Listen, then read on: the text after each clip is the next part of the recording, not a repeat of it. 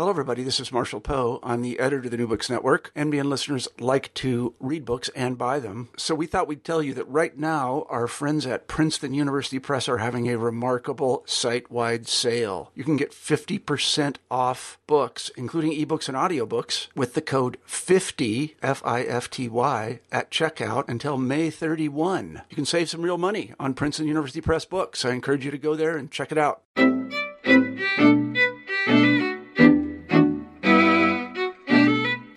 And welcome back to New Books in Jewish Studies. I'm your host, Shira Cohn, and we've got a wonderful new show for you today. I'm here with Devin Nar, Isaac Al-Hadef Professor of Sephardic Studies and Associate Professor of History and Jewish Studies at the University of Washington in Seattle. He's joining me to discuss his new book, Jewish Salonika, Between the Ottoman Empire and Modern Greece, published in 2016 by Stanford University Press. Devin, welcome. Thank you. Pleased to be here, Shira. Really delighted to be speaking with you today. Yes, it's really, I'm honored. Thank you. Well, and I have to ask you, I was really intrigued by your book on Salonika, since as you argue in the late 19th and early 20th century, it was really an important site in both Jewish history and the history of the modern Mediterranean. Why do you think that its importance has been relatively overlooked by scholars of both Jewish and modern history? I think one of the main reasons why Salonika has been overlooked is it sort of sits at a crossroads and in some ways has fallen between the cracks as a result of the major transformations of this precise period. So we go from a world that is relatively integrated within the Ottoman Empire that connects the Balkans, parts of North Africa, and the Middle East within the framework of the Ottoman Empire to a world that is more disjointed and disconnected and divided according to new national boundaries between different states that have formed, as well as new colonial regimes in North Africa and the Middle East. And so within that framework, Salonika kind of no longer occupies a kind of central role. And the status of the city itself was marginalized. And that sort of reflected in the general scholarly and public lack of recognition or interest in the city. And what drew you to the history of the Jews of Salonika, and how might that have shaped the research that you undertook? The immediate connection for me with Salonika is really a personal and familial one. My grandfather was born in Salonika, and it was a city that I'd heard about since I was a kid. Various stories about the city, foods that I ate that had come from the city, and languages from the city that I heard growing up, principally Judeo-Espanol or Ladino, Judeo-Spanish, and to a lesser extent, a few Greek phrases here or there. But this was a world that was quite distant from me in many ways, even though I knew I was a part of it in some way. But it was like a part of my life. I would have to go to my grandfather's house or go and visit great uncles and great aunts of a generation or two removed from myself to get a taste of that world. And I wanted to better understand not only the universe from which my family came, but also the ramifications of that world on me in the present. And I discovered that there were few opportunities available for me to really get a better sense of what that world was about in academic settings, or even in my broader interactions in Jewish communal life, in which, I would say, in college, for example, I would say, my family's from Greece. In a Jewish student context, mm-hmm. Get blank stares, or my grandfather speaks Ladino, again, in lack of comprehension. I would go to the Jewish Studies department and say, I'd like to learn about Sephardic Jews. I said, well, we don't have such an opportunity. So I decided that I'd like to create my own opportunity. My own opportunities. And so I began some reading on the side, really, that eventually turned into an independent project as an undergraduate. And then I started learning the various languages. Again, I was studying philosophy and American foreign diplomacy in Asia initially. So departure. So it was quite a departure. But once I delved into this world, and I was just so captivated and drawn to it, not only because I felt like I was discovering things about my own family, but also about lost universe of Jews, Christians, and Muslims, of the Ladino language, and of a whole different constellation of political and cultural factors that seem to be completely wiped out from our contemporary consciousness about world history and civilizations. And let me ask you, especially when you were working on your graduate work and later the book, how do you reconstruct a lost community? What kinds of archives were you able to access? What kind of, you mentioned languages a bit. How did you actually go about compiling this information and telling this narrative? With great difficulty. When I began my research, I wrote to the Jewish community of Salonika, the remnant of the Jewish community of Salonika. There are about 1,000 Jews living in Salonika today. As compared to 100 years ago, there were 90,000. And so it's a very small sliver of that community, of that population. And I said, I'm interested in learning more about my family in Salonika and more about the Jews, the Jewish community prior to World War II. What resources do you have? And I received a letter, not an email. This was back in the days in which people wrote letters still, saying that something to the effect of the fact that unfortunately the records from before the war had all been confiscated by the Nazis and have been lost.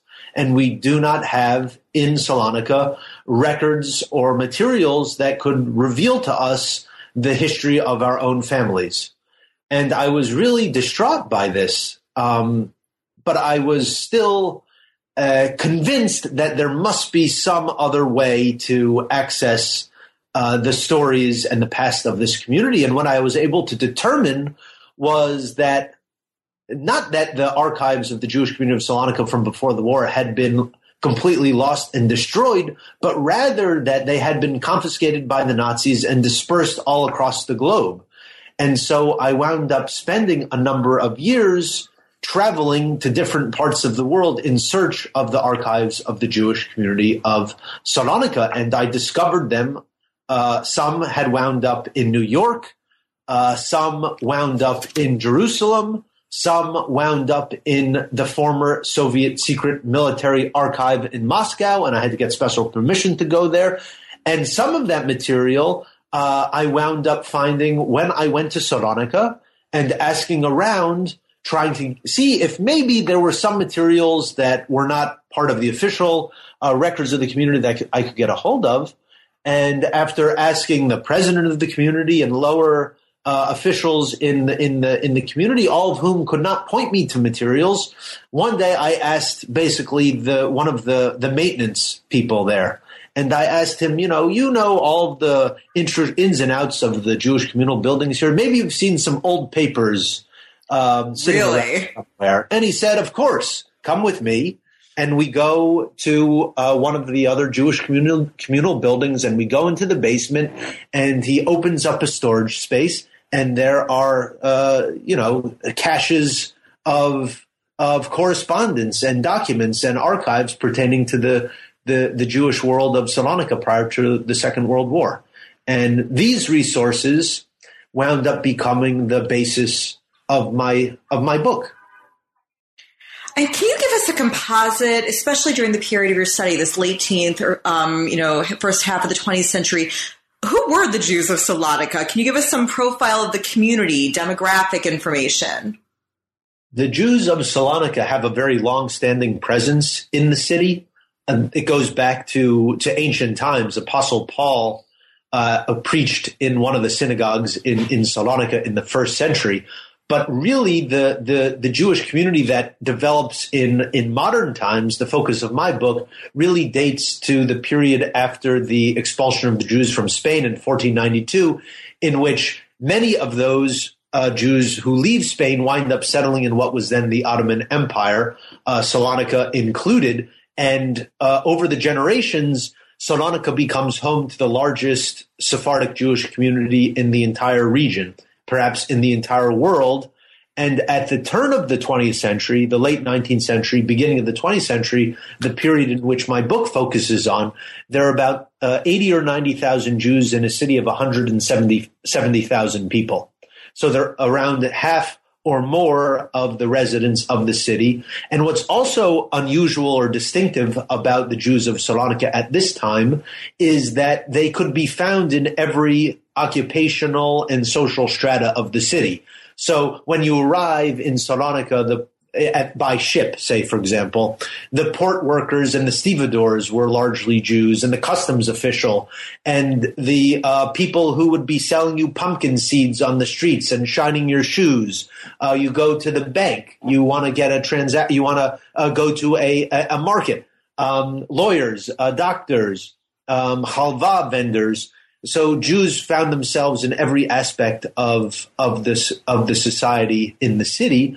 Moreover, they also had a wide-ranging sense of self-government and autonomy. So the Jewish community of Salonika in the late 19th century, in the Ottoman context, and even until World War II, really had many powers of self-administration. So the Jewish community ran not only 60 synagogues that employed 250 rabbis and chazanim and other religious functionaries, but also had a religious court, a bet din, a dozen Jewish schools, and 20 Jewish philanthropic organizations, from a Jewish hospital and a medical dispensary to an old age home, a maternity ward, and even a Jewish insane asylum. So the vibrancy and the multiplicity of aspects of Jewish life in Salonika was really quite remarkable, even into the period leading up to the Second World War. Yes, I was really struck by a case that you made that just really, as we're seeing across other European nations, really dismantling formal Jewish institutions, especially those known as the Kahal, overseeing communal affairs. Salonika's Jewish community really had this very different Jewish experience. So what other responsibilities or powers in the daily lives of people was the formal capital J Jewish community responsible for?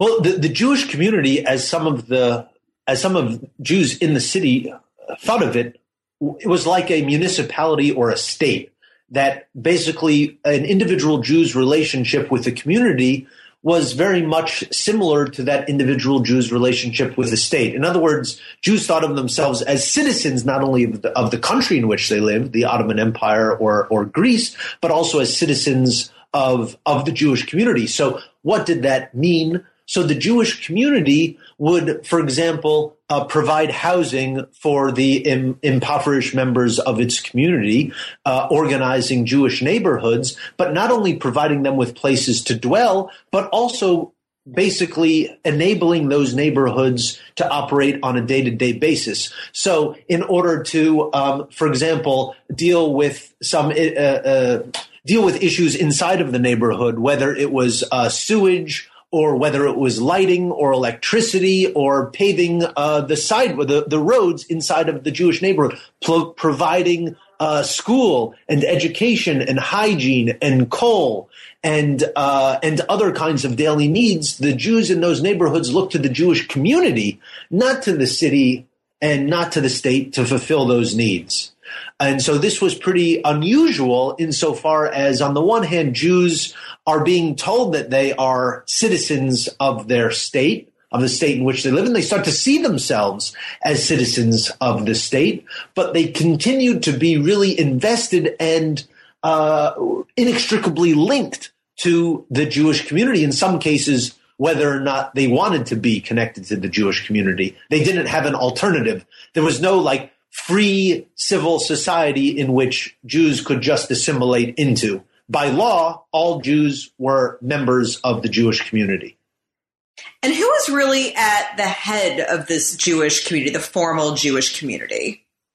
Well, there were a number of different sort of leading figures in the Jewish community. There was a democratically or quasi-democratically elected, what was known as the General Assembly, which was basically a miniature Jewish parliament that male members of the Jewish community of a certain age, and eventually those who, there were originally some wealth requirements to vote, but eventually all Jewish males could vote in nominating their representatives to this legislative body that would enact certain laws to govern the Jewish community. And that was run by what was known as the Communal Council, which was sort of the lay leadership of the Jewish community. But really, in some ways, the figurehead, the symbolic representative of the Jewish community of Salonika, like Jewish communities in many other places in the world, and including the former Ottoman Empire, was the Chacham Bashi, was the chief rabbi. And the chief rabbi of Salonika was really in many ways understood as the leader of the Jewish community, both with regard to the administration of the Jewish organizations and the maintenance of Jewish identity and communal belonging, but also with regard to interactions with the state and with organizations and institutions abroad.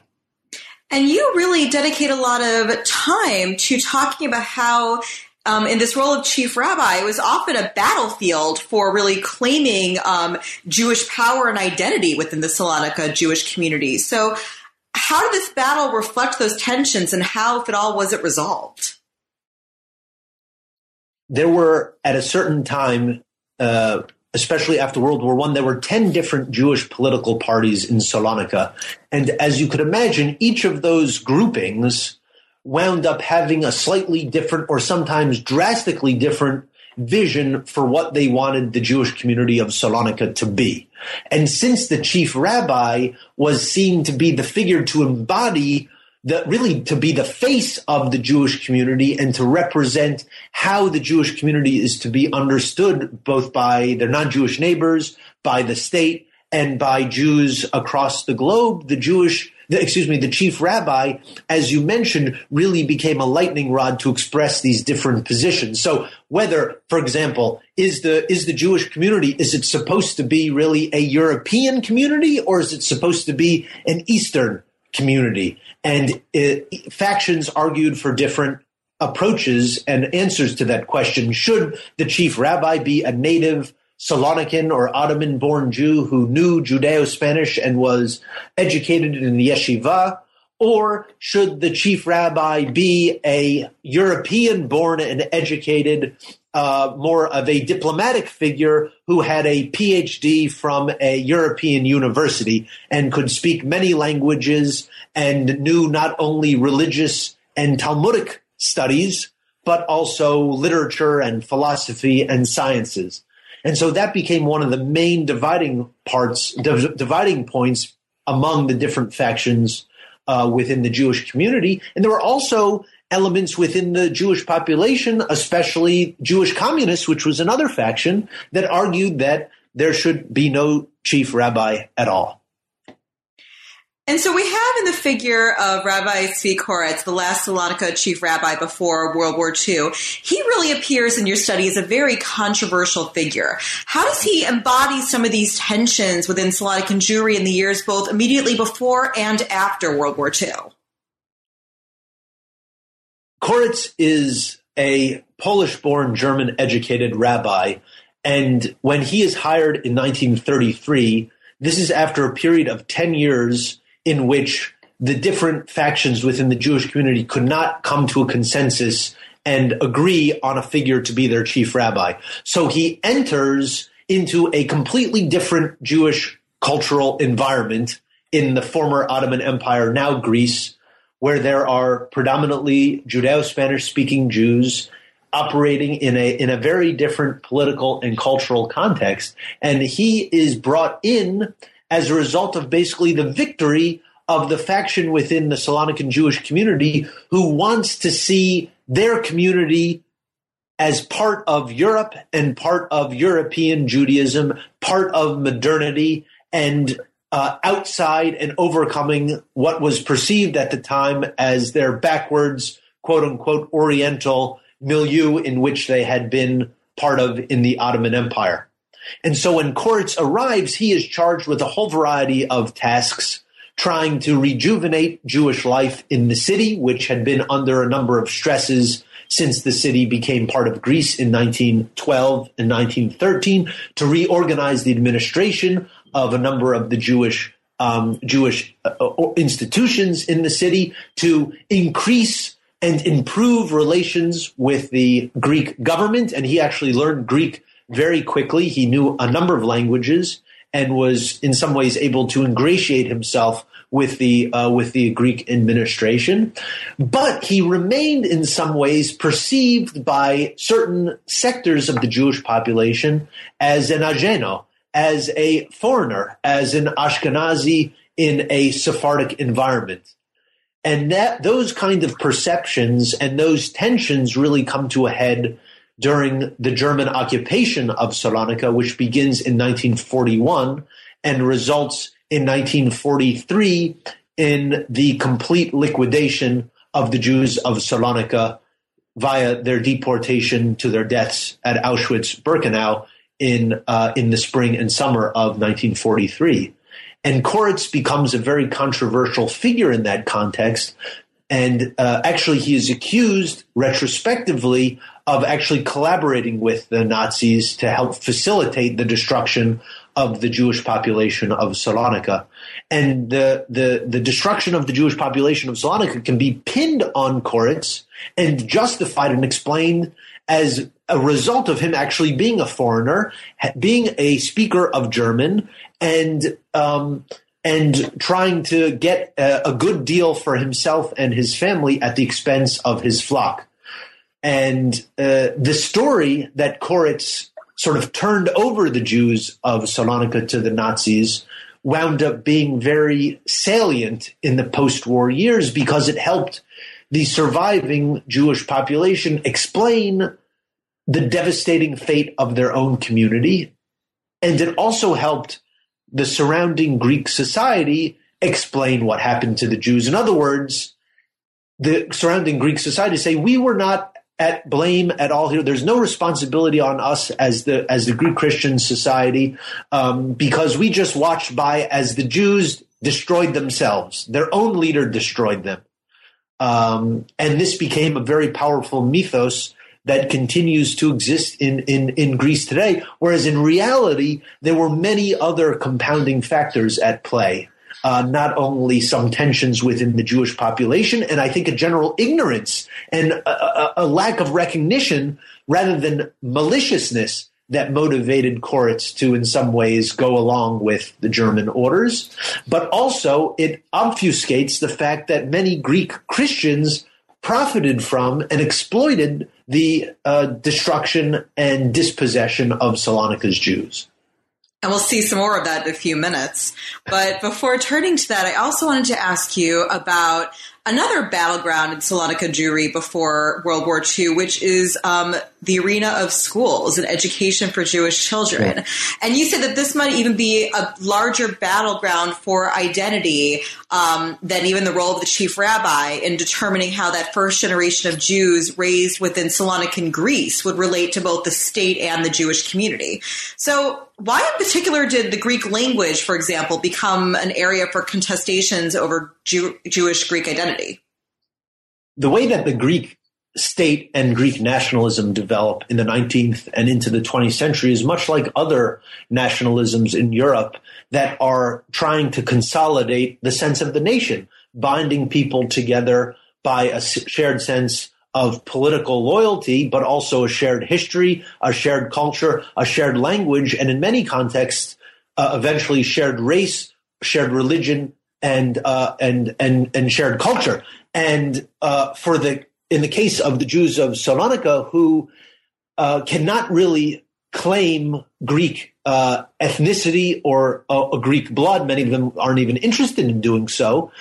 One of the main ways that they see and are pushed by the Greek state to transform themselves and think of themselves as part of the modern Greek nation and modern Greek experiences by speaking the Greek language, which is going to be perceived as the glue to bind together the various populations that make up Greece. Not only the 90+% of the population that are Greek Orthodox Christian, but also the small Muslim population and the Jewish population. It's through engagement with that shared Greek language that the state and Jews believe that they can become part of Greece and they can become really Greek Jews.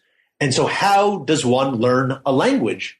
It becomes very difficult for the older generations who have completed their schooling in Ottoman times or had very minimal schooling to begin with to learn a new language at age 40, 50, 60. And so really they look to the Jewish youth, to the youngsters in school as really an experiment, as a laboratory, the schools as a laboratory where they can try to transform the children of the last generation of Ottoman Jews into the first generation of Greek Jews, and they see the acquisition of the Greek language as integral to this process. And so Greek language instruction is introduced into the Jewish communal schools, which are run by the Jewish community as part of its self-governance. And then eventually the Greek state gets more involved in instituting new schools that are going to be run by the state, but specifically for Jewish children, and then general Greek state schools, which will open their doors to Jewish students as well, all trying to inculcate them in the new ideas of what the Greek nation was supposed to be about, but principally through the Greek language. And again, certain factions within the Jewish community are going to think that this is a great idea. Those who advocate for integration, the so-called liberals or moderates, but other factions within the Jewish community are going to put up a little bit more of resistance. Jewish socialists, for example, continue to see Judeo-Espanol, Judeo-Spanish as the language of the working class, the language of the people, and they want to see that language continue to be developed. Those who are more European integrated want to see French really emerge as the primary language, and those who are Zionists and those who are more traditionally oriented, but for different reasons, want to see Hebrew preserved at the center of the Jewish curriculum in those schools. And so again, the school becomes, as you mentioned, a really key battleground over not only the Jewish future in Salonika, but also the cultural and linguistic form that Jewish identity would constitute in modern Greece. And so I want to ask you, really going from thinking about the city's future through educating the children to thinking about the city's past. And I was really surprised, but actually quite pleased to see that the Jewish historians of Salonika really receive a lot of attention in your book. So what drew you to their endeavors, and how might their work help us better understand the ways in which Jewish Salonikans understood their city's place in history? I think one of the things that drew me to the intellectuals was in reading general Jewish history, historical studies, and noticing that really when we speak about and think about Jewish intellectuals and Jewish writers and Jewish historians, that really Jews who come from the Ottoman realm, those writing in Ladino, were completely absent from those studies. Intellectual history was completely deleted from not only the marginal treatment of Sephardic Jews to begin with, but with even in there, very little attention to Jewish intellectuals from the Ottoman realm. And I became very intrigued to see, well, were there, first of all, Jewish intellectuals in the Ottoman realm? And what did they have to say about their situation in the contemporary situation, but also how did they situate their present within a broader trajectory of the past and looking toward the future. And so that led me to discover that actually Jewish history, as you mentioned, wound up becoming a central component that preoccupied a number of Jewish intellectuals in Salonika who saw the composition, the development, the articulation of historical narratives about themselves not only as a way to talk to Jewish intellectuals in Europe by placing their own story within a broader kind of European or global story of Jewish history, but also as a way to talk to their surrounding environments, as a way to show that Jews belonged in the city in which they were living. So in the late 19th and early 20th centuries, for example, while Salonika was still part of the Ottoman Empire, Jewish intellectuals devoted a lot of attention to trying to show that Jews belong not only to Salonika, but to the Ottoman Empire. So they promoted a kind of Ottoman Jewish romance that Jews had been welcomed to the Ottoman realm in 1492, and they continued to belong and thrive within that context more than 4 centuries later, and that they should continue to play a role in Ottoman society moving forward. Now, that narrative, it turns out to be completely useless. Once Salonika becomes part of Greece, actually, it becomes dangerous for Jews to go around saying, yes, we are very close relations with the Ottoman Empire, because that would signify that they are expressing their allegiance to really the enemy, one of the enemies of the Ottoman state, which was of the Greek state, which was the Ottoman Empire and subsequently Turkey. So Jewish intellectuals, especially after World War I, exert a lot of time trying to reframe the Jewish narrative of Salonika, to situate again themselves within the city, but also to emphasize that their presence and participation in the city of Salonika was inextricably linked to the history of Greece. And so they rewrite the story of Jewish history in Salonika. No longer does their story begin in 1492, but they bring it back to the era of antiquity. They bring it back to the era of Alexander the Great, to the era of Apostle Paul, and they tell the story of Jews participating in Greek society through the Byzantine era into Ottoman times and into the present. And they argue that just as Jews played an integral role in the development of Salonika, that the apogees and perigees experienced in the city itself, Jews were there the whole time. So should they be able to continue to carve out a space for themselves as Jews and as citizens of Greece in their city. So let me ask you, when thinking about urban space in Salonika and how Jews engaged with the Greek state in the interwar period, you go into a detailed description of the significance of the Jewish cemetery, Beit Ahayim, and explore how its transformation and then 1942 demolishment speak to both, as you describe, the power and the powerlessness of the Jews of Salonika at different points in time. What did you mean by that? The cemetery, the Beit Chaim, became a real kind of lightning rod as well, a case study to explore the extent to which Jews would be able to position themselves and guarantee a place for themselves, literally a space for themselves in their city amidst these dramatic transformations, the end of the Ottoman Empire and the rise of modern Greece. And the power and powerless component becomes very central because Jewish intellectuals, again, including some of the figures that I just alluded to who are writing history, they go to the Jewish cemetery and they find in the Jewish cemetery literally physically embodied evidence of their long-standing presence and literally the imprint of Jewish presence in the city.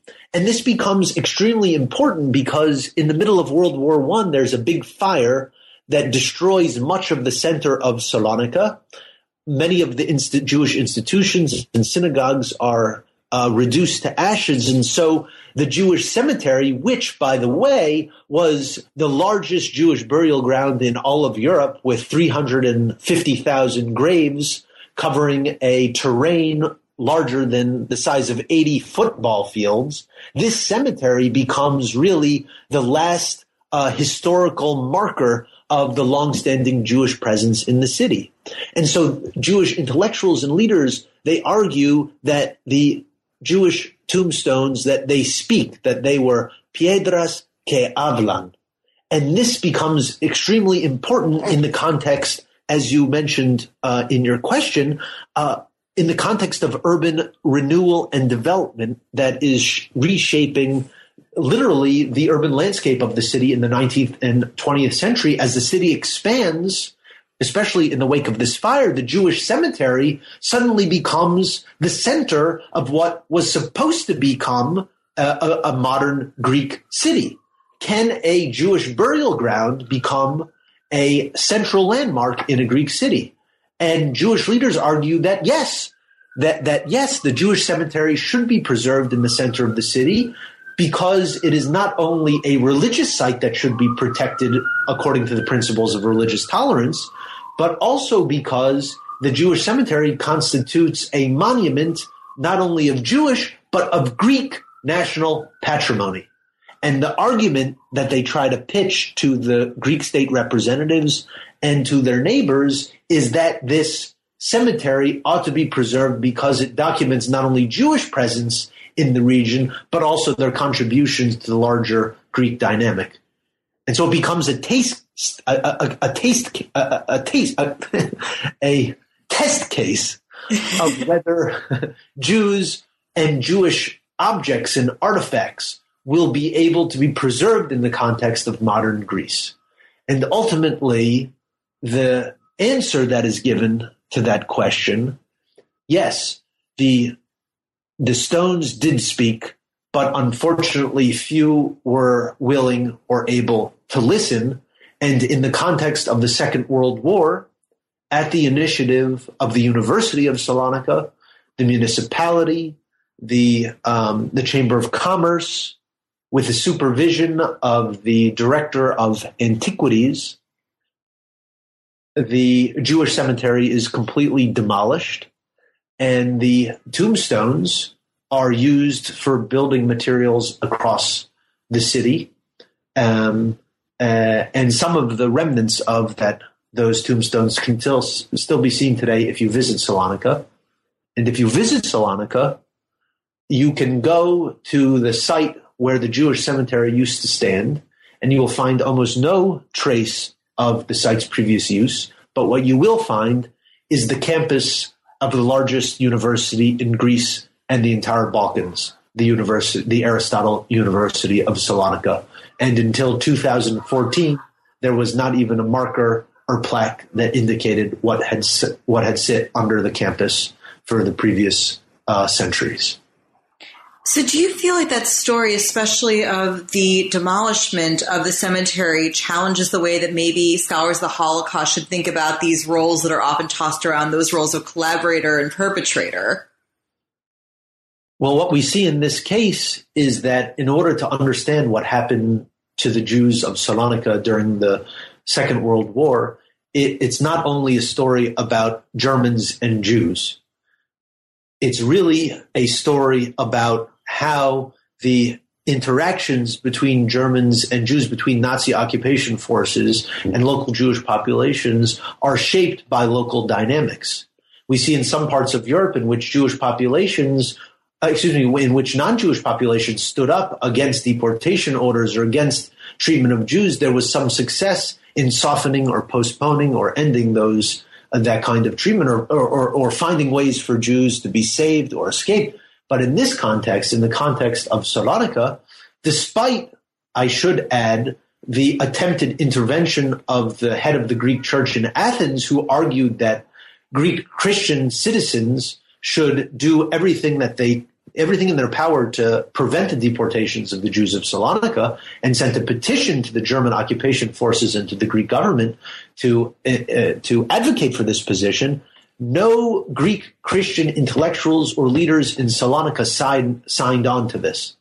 And they actually, for the most part, either watched as anti-Jewish measures were implemented in Salonika or benefited from those anti-Jewish measures.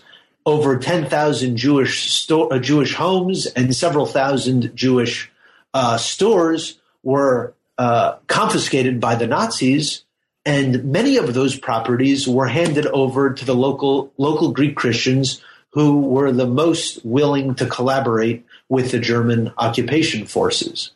Now, in the case of the cemetery, what we see here is the dynamic taken to a further level, because Jews become the victims not only of measures implemented by the German occupation forces, but by initiatives that are proposed by their Greek Christian neighbors. The destruction of the Jewish cemetery of Salonika, contrary to some popular depictions of the event, emerges at the initiative of local Greek Christians and not at the initiative of the German occupation forces. So the role of the local populations become extremely crucial in determining the fate of Jews in the context of the Second World War and the Holocaust. I know you mentioned at the beginning of our talk that when you started conducting this research, you reached out to the Salonika Jewish community, which now numbers around 1,000 people, out of a previous century population of around 90,000. Do you have any sense today of an understanding of a sort of a Salonican Jewish diasporic community? Is there something that you feel like ties Salonican Jewry together beyond just being from that place in the pre-World War II moment in time? I think, that's actually a question that I hope to explore in my next book. You can tell us about that then too. Which is one of the major impacts of the end of the Ottoman Empire and the rise of modern Greece, and the incorporation of Salonika into Greece, is that many Jews opt to leave, and they migrate to places like New York. My family first settled in Harlem before New Jersey, where I was born. Many Salonican Jews go to Paris.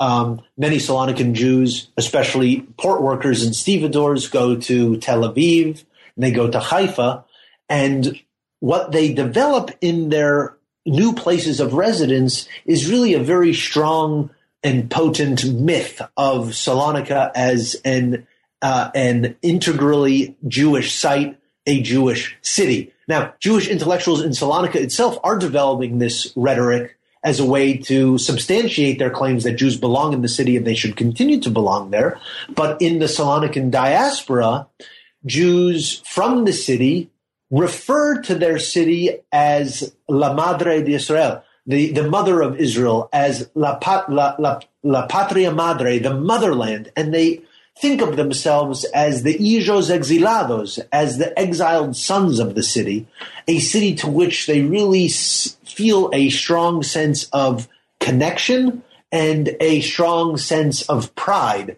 We have some examples of Salonican Jews where they go in different places. One intellectual says, the Salonican Jew abroad is as proud to be part of the Salonican Jewish community as a citizen of Rome was proud to be the subject of the Caesar in the Roman Empire.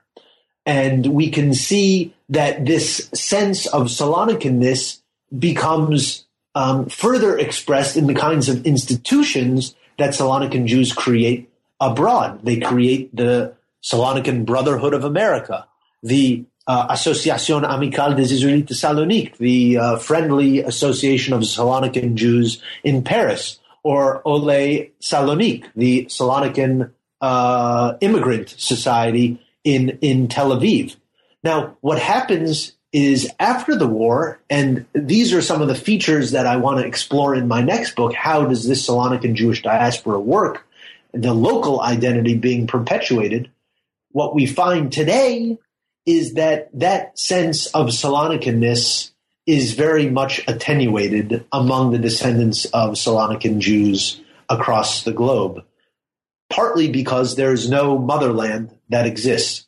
There is no Salonican Jewish Salonika to which they can refer, to which they can gain sustenance in the way that previous generations could, and because the powers and processes of assimilation and integration have compelled descendants of Salonican Jews to think of themselves either more broadly as Sephardic Jews, more broadly as Jews, or more broadly as citizens or members of the nations in which they live.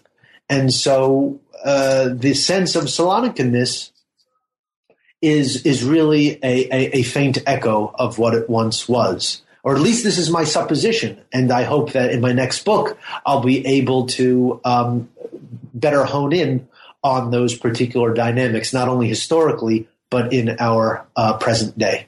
Well, I am really very much looking forward to reading that as it develops. Devin, thanks again for being on the show today. It's been really a pleasure. Thank you very much, Shira. Well, listeners, please check out Jewish Salonika Between the Ottoman Empire and Modern Greece by Devin Naar, published in 2016 by Stanford University Press. Thanks for listening, and we will see you next time.